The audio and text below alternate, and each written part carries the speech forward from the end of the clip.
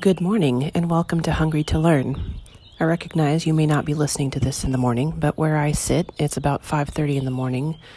I'm outside on my back porch, the birds are chirping, but there's this ominous smell of smoke in the air, which is indicative of a fire burning somewhere around us.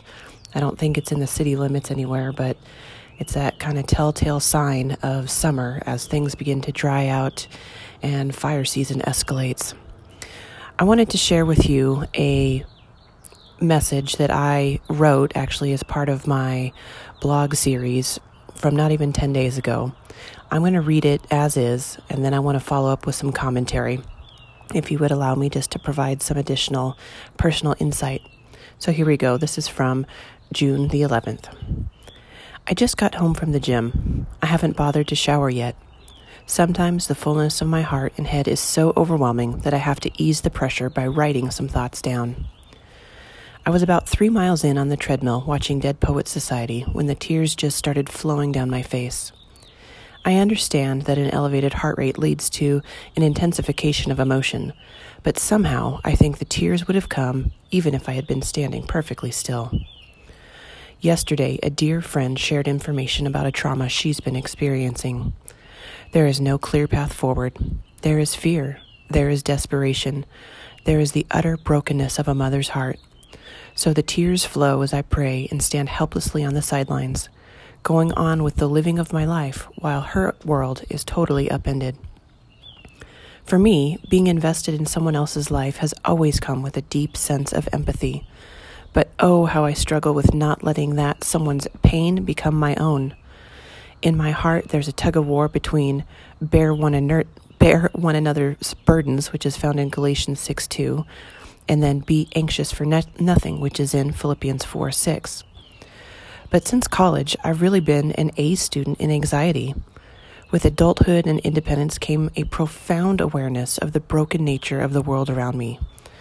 If there wasn't something to be anxious about at the moment, then I would begin to worry about what might be coming down the road to inflict pain and suffering. Am I perfectly healthy? Well, there's likely a bad diagnosis ahead. Children seem to be doing well. Just wait till they rebel. No major issues? I'll probably lose my job.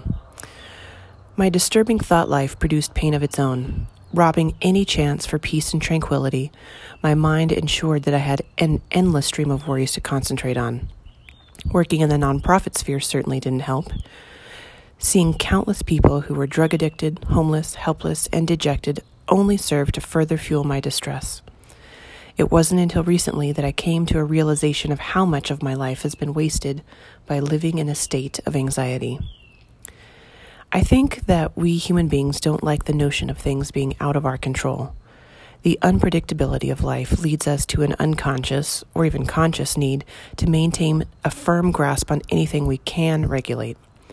For me, when an uncontrollable issue is introduced, my default mode is to worry and to think about it ceaselessly. After all, isn't worrying at least doing something? The revelation of my distorted thought process came slowly, but with an intensity that I couldn't ignore. Was I so desperate for a sense of control that I would willingly surrender my peace for the sole purpose of being the conductor of my own personal anxiety train? Sadly, I realized that the answer was yes. So, with this revelation, the question then becomes, what do I do when I experience pain or learn of someone else's pain? The simple answer really boils down to 3 steps: pray, rest, and repeat. See, it's my anxiety. It produces nothing good. It doesn't solve the problems or reduce the discomfort. And if anything, it robs me of sleep and concentration. Prayer is an essential part of the process. Purposeful interaction with the Lord allows the rest to come.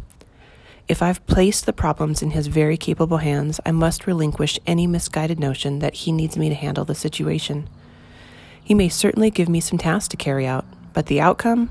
That's totally His responsibility. True rest comes in the choice to believe that He can be trusted with my burdens. And when the anxiety wells up again, it's time to start the prayer and trust process anew. This mental tug of war between rest and anxiety will likely last for the rest of my lifetime. But hopefully, as I continue to experience a deeper understanding of God's goodness and trustworthiness, my hands will more quickly realize the grasp on my side of the rope. The beautiful reality is that when I let go, God doesn't lose his balance and fall down. Rather, when he winds the rope, or I should rephrase that, when I let go of my end of the rope of the tug-of-war, God picks up his end, winds it in his strong hands, and has a smile on his face, and says simply, "Child, go enjoy your day. I've got this under control." So that is from a blog post I wrote, like I said, about 10 days ago. And I want to give you some follow-up information because I think it's important that I'm not just writing this stuff down and not really trying to live it out. So since that time, well, I should say at that time, I had learned that I was going to need to look for another job. My contract is coming to an end, and I'm facing a very uncertain future as far as my employment is concerned. But since the time of writing that, we have had cancer introduced to our family, to a near family member that received a diagnosis.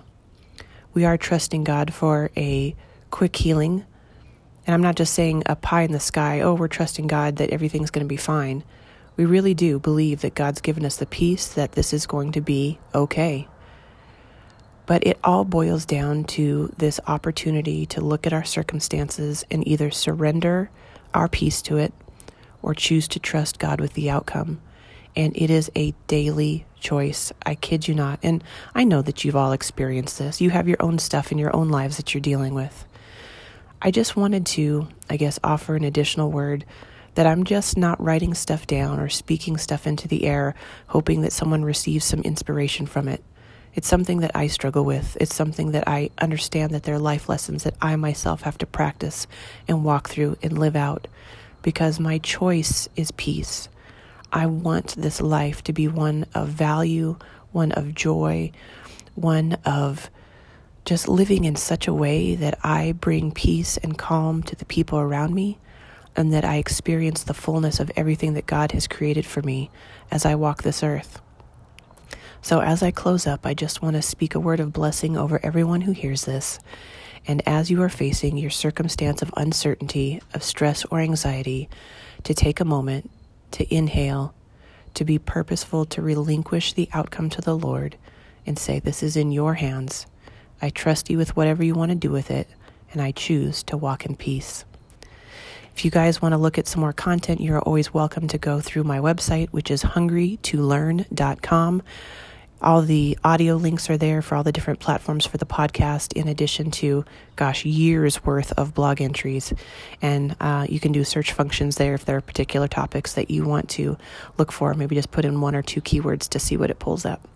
So have an excellent day, and we'll speak again soon. You're listening to Hungry to Learn.